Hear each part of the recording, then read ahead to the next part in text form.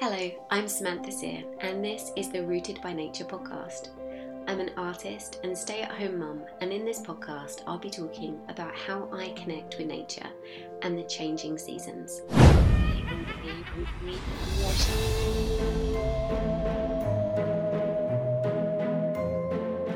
Welcome to the Halloween special. You may be wondering what Halloween has to do with feeling connected to nature and being aligned with the seasons. Well, there's a lot more to Halloween than meets the eye, and it's the perfect celebration for saying goodbye to summer and embracing the winter, reflecting on the year and divining what's to come, honouring ourselves and lost loved ones, bringing nature inside to spruce up our homes, baking sweet treats, making the most of the apple harvest, and best of all, tap into the amazing energy that's abound this time of year and work a little bit of your own magic. Halloween is one of my favourite celebrations of the year. As a child, I was enamoured with the idea of huge parties full of friends and families in marvellous costumes, a Halloween-themed feast, trick-or-treating, and a never-ending supply of candy, all of which the American films, TV shows and cartoons promised. But reality could be a deflating disappointment. Growing up in a less than idyllic corner of London, as a little girl knocking on strangers' doors asking for sweets was quite simply asking for trouble, and my loving, responsible parents would not hear of it. So, on October 31st, I was not parading the streets in a film set quality costume, surrounded by 100 friends. Instead, I was cozied up on the couch, dressed in full witch regalia, complete with black hat and broomstick, munching on chocolate and watching Hocus Pocus, which, to be honest, is still a lovely way to spend Halloween. I think a lot of people, like me when I was young, would associate Halloween or All Hallows Eve with American movies, but it is in fact a very old tradition that has been celebrated here in the UK across various forms for centuries, and its beginnings may stretch back as far as pre-Roman Celtic Britain. To start, let's look at the etymology. Halloween is thought to be an abbreviation or variation of Hallows Eve, which came from All Hallows Eve. Hallow means holy, so All Hallows Day was to celebrate the holy ones who died for their faith, such as saints.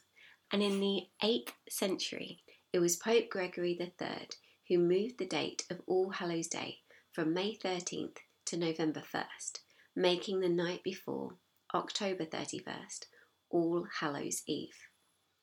It could be said that the timing of this is rather convenient, as the Pope chose a date that was already important to the Celts, who celebrated Samhain for 3 days and 3 nights, from October 31st, when the veil was thin between the world of the living and the dead, and so the people were encouraged to keep their feasts and festivities, but honour the dead saints instead, a church-sanctioned celebration without the pagan roots.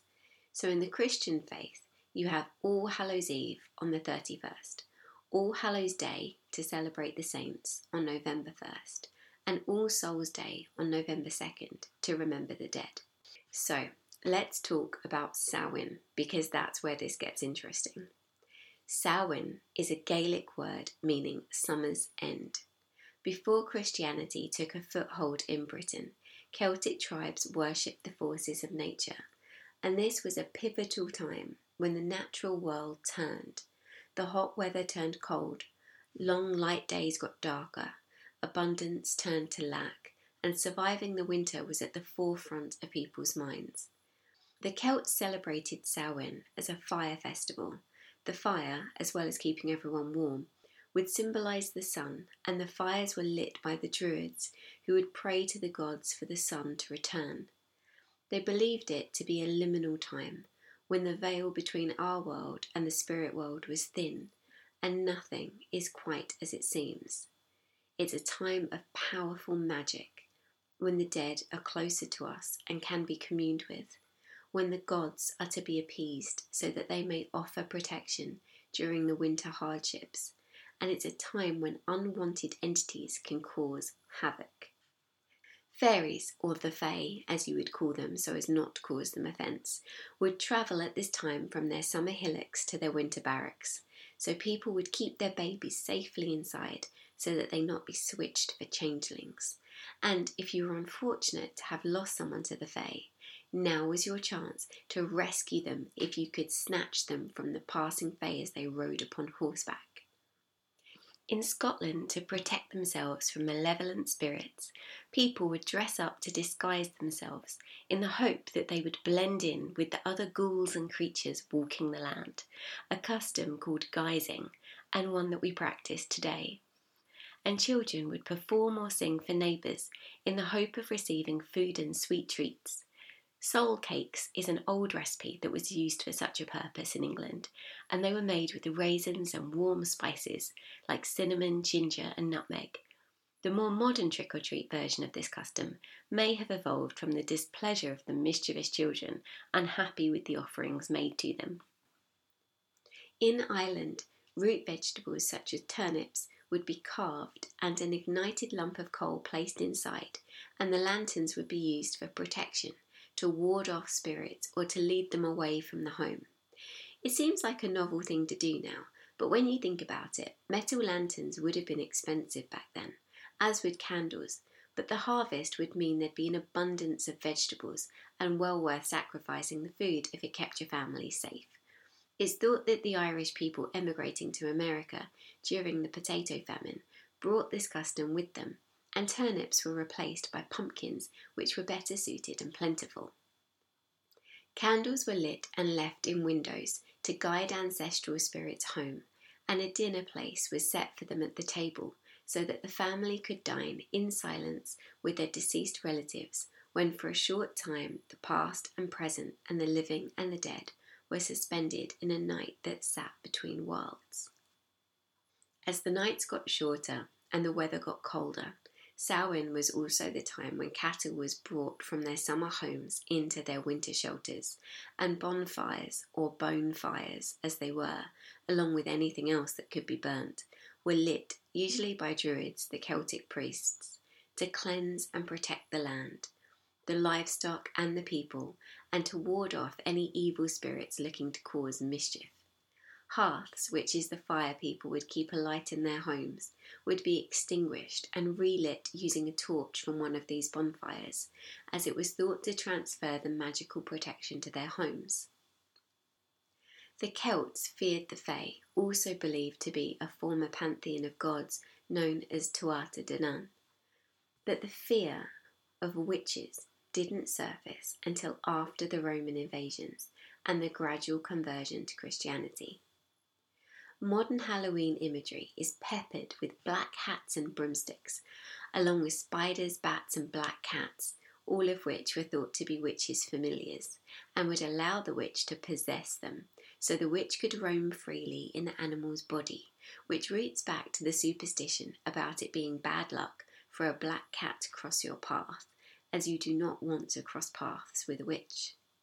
There doesn't seem to be a solid theory about the origins of the black pointy hat, but the cauldron makes sense, as it was essentially the most practical way to cook over the hearth. The flying broomstick? Well, that has a very different story, and you may never look at a broomstick the same way again. As I classified this podcast as clean and not explicit, I'll skip over the details here, but for the curious, it involves a flying ointment, toxic herbs, hallucinations, and the highly inappropriate misuse of a broomstick. I feel like I'm painting witches in a rather bad light here, so a quick digression. Samhain is important to modern day witches, especially those who follow the Wiccan faith, Wicca being a nature-based religion, and Samhain is celebrated as the Wiccan New Year. I also think it's worth mentioning that contrary to Hocus Pocus and other Halloween movies, modern day witches, not Satanists, I'm talking about witches, do not worship the devil. In fact, witches, Wiccans, Druids and pagan groups don't believe in the devil, as the devil is a big part of the Christian faith. He doesn't belong to earlier faiths. Pagans did worship nature gods such as Pan, who has horns and hoofed feet, and you can see how this crossover could occur when a religious conversion supplants an existing belief system. But we can't mention witches without talking about magic, and this is the perfect time of year for divination. In other words, a way to divine the future. Tarot cards, pendulums, runes, scrying, tea leaves, black mirrors and crystal balls are all types of divination, but there is so much more, many idiosyncratic to the people and culture in which it's practiced. A common tradition in Britain was to throw nuts into the fire, so much so that it used to be called Nutcrack Night. If the nut was consumed by the fire, the answer to your question was an agreeable one.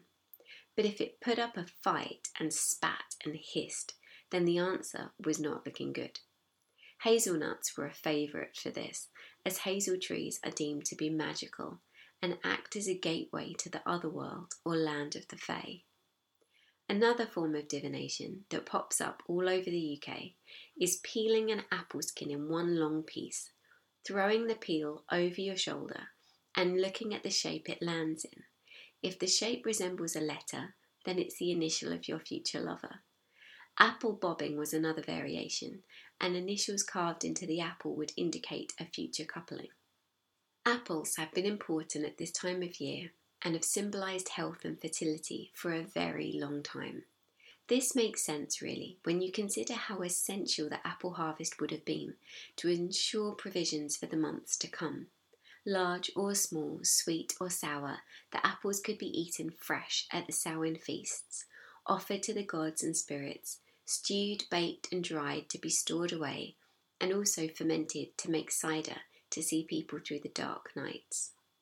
The Romans worshipped Pomona, a goddess of fruit and trees, who is usually depicted with apples. Apples were also sacred to the Norse, and their goddess Idun gave apples to her followers to keep them young. The ancient name for Glastonbury is Avalon, meaning Isle of Apples, and Bran, a hero in Irish mythology, is tempted toward paradise by a branch of apple blossom, taken from a place where apple trees blossom and fruit simultaneously. The crab apple tree is the only one native to the UK, and was thought of as a magical tree because it has thorns and belongs to the rose family, along with hawthorn, blackthorn and rowan, all trees thought to protect and guard against evil. It was those that invaded Britain that each brought their native apple pips with them, especially the Romans, who planted apple trees throughout their empires. Apples are a sensible snack for marching soldiers, as they're sustaining, full of vitamin C, and keep well when dried. So when you think of it this way, that's a lot of discarded apple pips dropped en route all over the country. And it is a good thing to leave the pips, as the shiny coating contains cyanide. It's thought that this preserves the seed, which is stripped of its protective coat by the stomach acids of the birds that eat them, and then they're excreted far from the parent tree, thus propagating the plant. Another reason why apples are magical is that when you plant apple pips, the tree that grows will be a complete surprise. It might be a different but familiar variety of apple, or it might be an entirely new species of apple never seen or tasted before.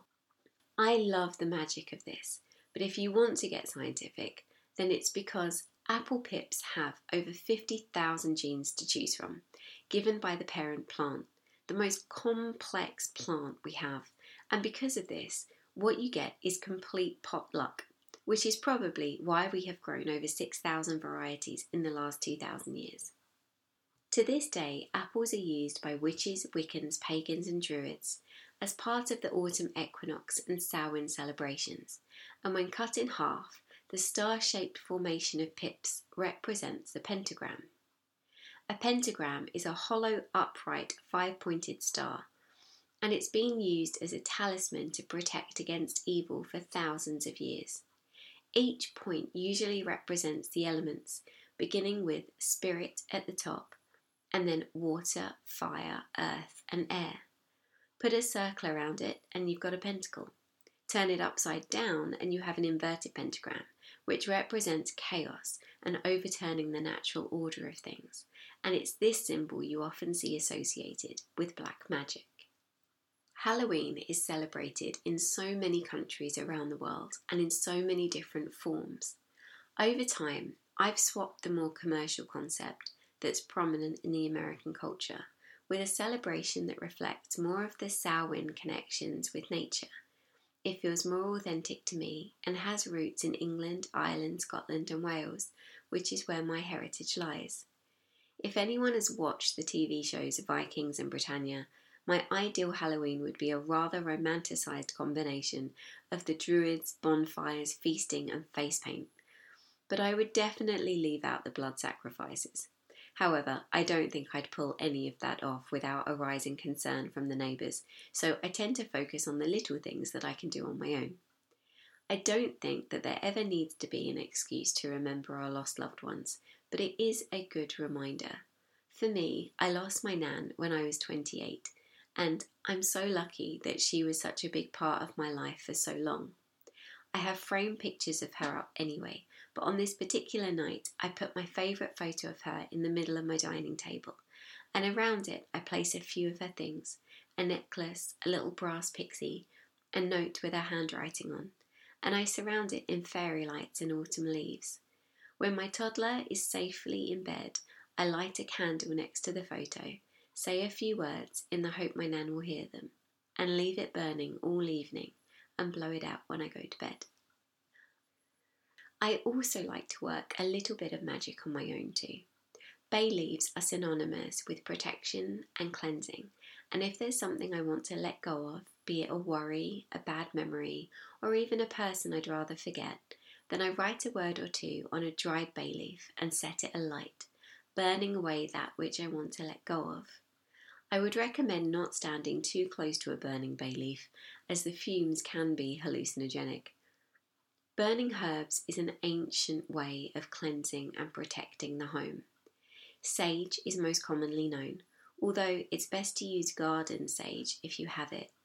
Sage is a bit of an energetic bleach, potent and efficient, but cleanses a space of all energy, be it good or bad, whereas other herbs are more gentle and have additional qualities.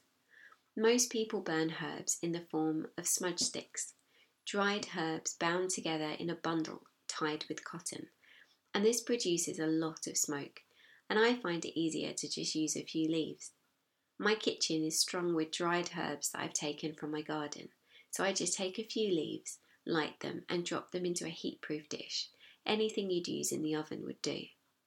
On Samhain night, as it's a special occasion, I go one step further and use a little charcoal disc placed in the bottom of a miniature cast iron cauldron, and on top of it I pile a combination of herbs and flowers that I've collected, dried and kept in jars throughout the year.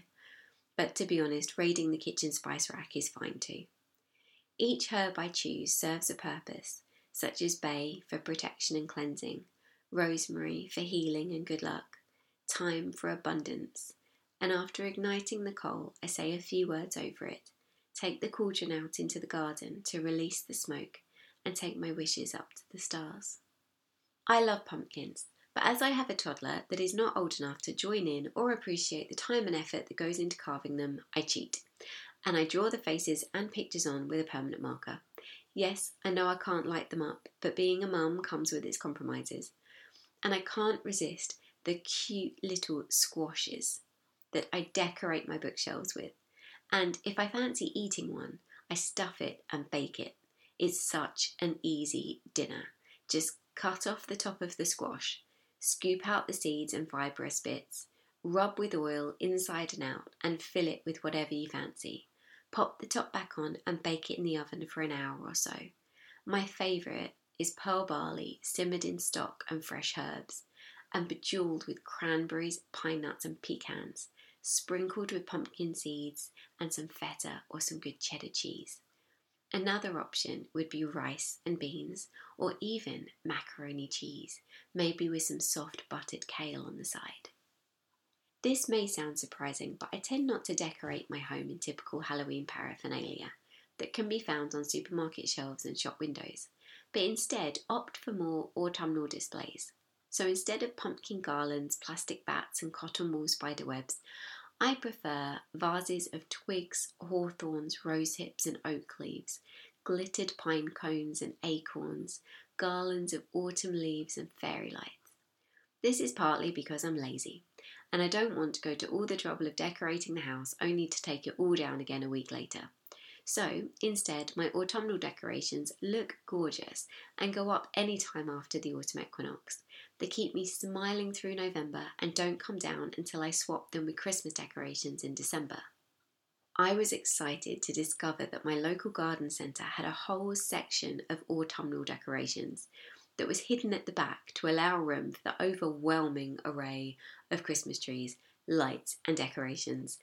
I love all of this come late November, but October is a little early for me. Anyway, I found these big, beautiful artificial mushrooms wrapped in paper, dusted with glitter, and capped in soft dove grey velvet. I brought a couple home and used one as the focal point for a centrepiece for my dining table, sitting it on a gold maple leaf mat, framing it with a branch of oak leaves, and scattering the base with pine cones, conkers, acorns, sweet chestnuts, and wild hazelnuts, still in their delicate feathery green cups. It doesn't sound at all Halloweeny, but it makes me smile every morning and reminds me to connect with nature and squeeze a little time into my day to see what's changing outside. I think little rituals can be a balm for the soul, and Halloween, Samhain, Summer's End, or whatever you'd like to call it, is the perfect time to practice little rituals that can enrich a moment in the day. For me, one little ritual I do each morning before I start the day has kept me sane as I've adjusted to being a stay-at-home mum. In the morning, I come downstairs bundled in a thick dressing gown and slippers and put a fresh pot of coffee on. While I wait for the coffee, I step out into the garden and look at the sky as the sun rises. I take a few deep breaths, noticing the leaves turning and the flowers still blooming, and I feel truly grateful for another day. Then I sit at the table to drink my coffee. It's quiet and everyone else is still asleep. I light a few beeswax candles placed next to my autumnal display, and the light makes the glitter shimmer and sparkle, and I enjoy just that little time on my own to gather my thoughts before the day begins. Some days I'm lucky and I'll get long enough to journal or read or work on a project. Other days I might only get halfway through the coffee pot before my son wakes up. Although we're no longer dependent on the natural world the way that we once were, there is something that makes me feel more balanced and aligned if I can somehow incorporate the changes outside with my lifestyle inside. When I worked an office job in London, my routine changed very little, and so the shift from summer to winter wasn't really on my radar, other than the change in wardrobe and leaving in the dark and getting home in the dark. So now that my life has changed so much, and my days are no longer confined to an office, I try to align my home, habits, diet and routine with the changing seasons. Another little ritual I have is an autumn box, which comes in very handy when I'm decorating for Samhain. When October rolls around and I get in the autumn mood, I open up my autumn box, which, to be honest, is like a little present to myself. All it is a box full of anything and everything I've collected over the years or nabbed in a sale or been gifted that's perfect for this time of year. I pack up everything that reminds me of summer, and it gets boxed up and put away in the garage, and out comes all things autumn. This year it was a woodland animal cushion cover, beeswax candles, a wreath for the front door, a little pumpkin that my mum crocheted for me last year, a witchy breakfast bowl, a Halloween mug, new slippers, my dressing gown. I'm going to stop there as this is starting to sound like the generation game, and I'm really showing my age there, but you get the idea. It's a convenient way of keeping everything together and out of sight, so that I don't get bored of looking at the same things throughout the year. I swap out photographs in my picture frames, so a photo of my toddler in the sandpit, a day out at the seaside, a picnic in the park, becomes my toddler in a pumpkin patch, a family photo at an Apple Day festival, and my son playing in a mountain of fallen leaves. I switch my cool white bed linen for soft, warm, autumnal coloured bed sheets. I change over my mugs so the floral ones go away and my Halloween mug and my pumpkin-shaped teacup comes out. I even change over my tea towels so the bright flowery ones and those adorned with pink radishes and green peas are now orange, white and yellow, covered in pumpkins and leaves. It sounds like work, but it isn't. As I'm packing up my summer wardrobe and changing all my clothes over to my winter wardrobe, I'm just doing the same thing with my home decor too. Maybe not everyone does this, but I only have one small wardrobe and there are 3 of us. Changing everything over in one go is an efficient way for me to save space, and I don't have the room in cupboards and drawers to have everything in the house at once. I also try to adjust my routine for each season. So I try to consciously change what I'm eating and drinking from one season to the next, so that I have something to look forward to. In the cold months, I add butterscotch syrup or pumpkin spice to my morning coffee. Instead of yogurt and granola, I opt for hot, creamy porridge with stewed fruit and nuts for breakfast, soups and fresh bread for lunch, and I dust off my slow cooker and plan one-pot meals that use up all the seasonal root veg. As I said earlier, for some people, this is their new year, and personally, I much prefer the timing of this. On the 1st of January, I'm trying to fight the overwhelming urge to hibernate. Outside is cold and grey and the trees are bare. The house feels odd without the Christmas decorations up. I'm exhausted after all the family festivities and regret the excessive intake of rich food and drink, and I'm trying to avoid looking at my bank account. Whereas on the 1st of November, the landscape looks like a painting. There's a real buzz in the air and flurry of activity, a feeling of so much to do and excitement to come, the winter to prepare for. And it does to me feel like a rather natural time of the year to begin again, a time of renewal. Thank you for listening. I hope you've enjoyed this Halloween special. If anyone is interested in the books that contributed to this episode, I will list them in the show notes, along with a link to my Instagram account where I'll be posting pictures of what I'm making, baking, and up to in general.